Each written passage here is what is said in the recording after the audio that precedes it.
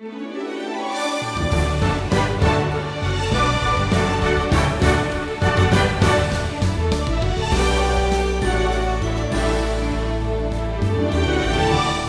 your prayer life use a little help?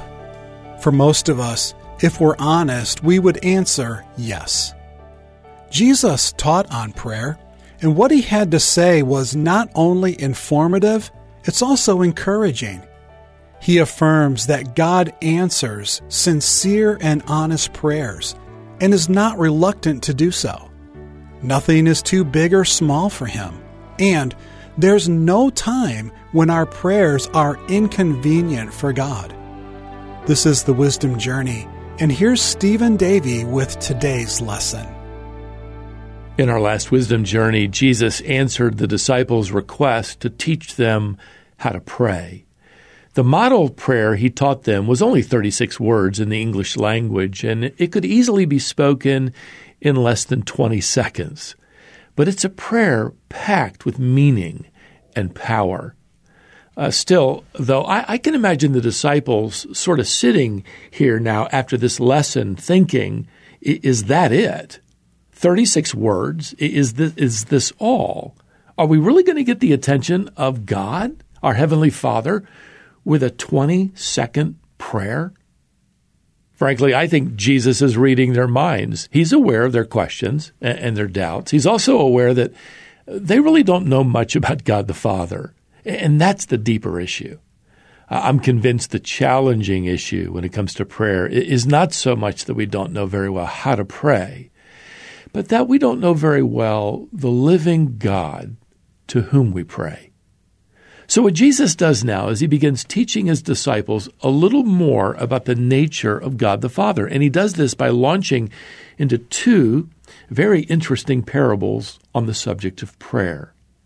The first parable is here in chapter 11 of Luke's Gospel in verse 5. And he said to them, "Which of you who has a friend will go to him at midnight and say to him, 'Friend, lend me 3 loaves, for a friend of mine has arrived on a journey, and I have nothing to set before him?' And he will answer from within, 'Do not bother me. The door is now shut, and my children are with me in bed. I cannot get up and give you anything.' Now, which of you would have a friend like that?" Well, the Lord is expecting the disciples to say, "Well, friends don't act that way."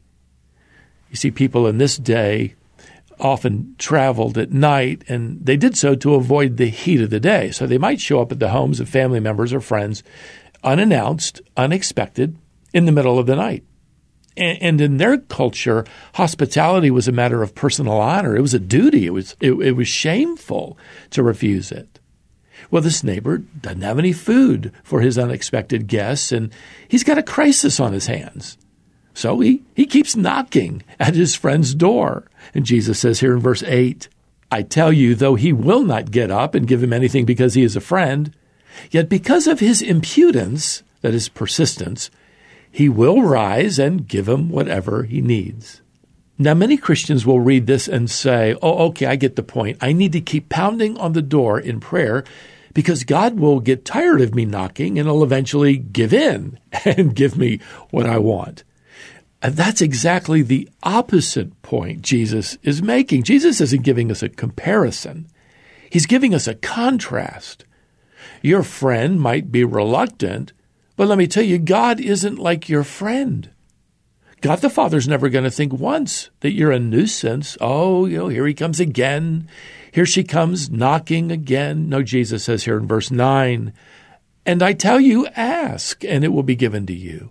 Seek, and you will find. Knock, and it will be opened to you. For everyone who asks receives, and the one who seeks finds, and to the one who knocks it will be opened." In other words, there's nothing wrong with being persistent in praying.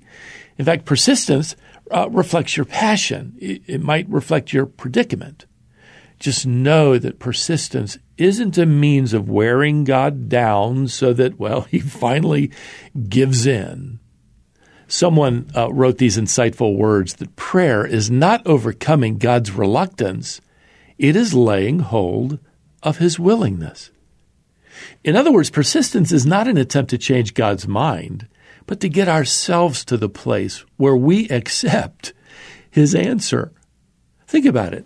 Every prayer he doesn't seem to answer is answered. Now, the answer might be no, not now. Or it might be no, not ever. It might be no, not that. There's something better. Now, many Christians have taken this text to mean that, well, Jesus is giving us a blank check. You get the answer you want and everything you ask for. Just keep knocking and God will eventually give you whatever you want. Beloved, true prayer is submitting our will to His. It is not bending His will to ours. You see, the point Jesus is making here is that you can always knock. That's it. You can always seek. You can always ask. Because God isn't like that man who's tucked into bed. God is always available. You can't come to Him too often. You can't come to Him at the wrong time. You can't come to Him with something too small. See, Jesus is describing God the Father as always reachable. Now, Jesus is going to describe God the Father as always honorable. And that's the point of the second parable, which begins here at verse 11. What father among you, if his son asks for a fish, will instead of a fish give him a serpent? Or if he asks for an egg, will give him a scorpion? Well, here in this illustration, a man's son wants some fish for lunch, but his father slips him a snake. Well, more than likely, the snake referenced here is a tiny water snake often used in these days as fishing bait. So instead of a fish, he hands his son some fishing bait.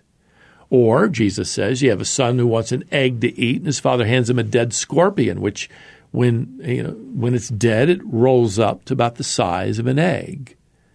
So Jesus is saying, can you imagine a father doing this to his son? Well, the Lord is expecting a negative response. Of course not. No decent father would do that.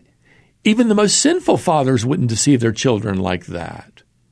Now, it is possible that you might find some father on earth that disgraceful, that deceitful, that dishonorable, but God is not like any father on earth. He's honorable, and He will never deceive His children. He's never going to look for ways to harm them. See, Jesus is answering the questions we have about prayer. Does my Heavenly Father really care about me? Is God really listening to me? Does He ever get tired of me? Is He really willing to help me?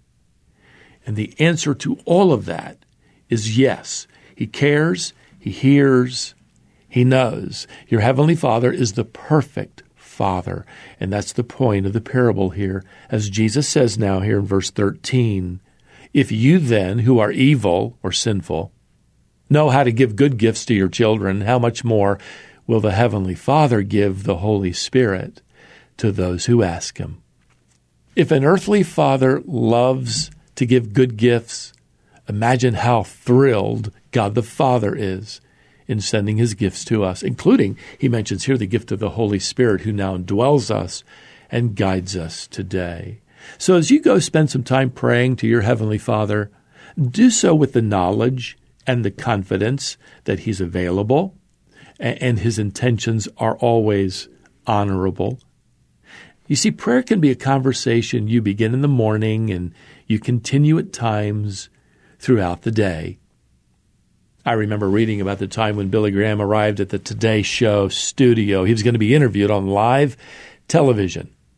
When he arrived, one of his assistants was informed that a little private room had been set aside for prayer before the broadcast would begin. Billy Graham's assistant explained that the room wasn't going to be needed. Well, that television staff member was a little surprised that Billy Graham wouldn't want to pray some before going on a live television show. And his assistant had to explain, well, Mr. Graham started praying when he got up this morning, and he prayed while eating his breakfast, and he prayed on the way over here in the car, and he'll probably be praying throughout the interview.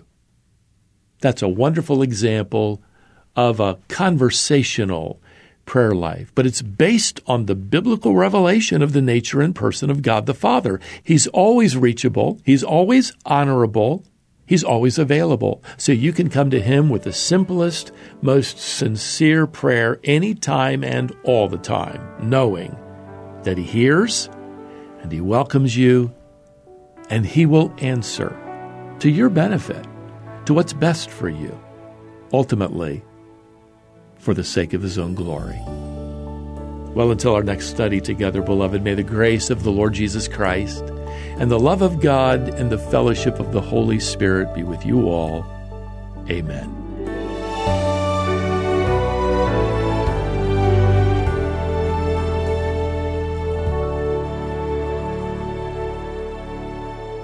This is the Wisdom Journey with Stephen Davey, and he called this lesson, How to Get the Attention of God.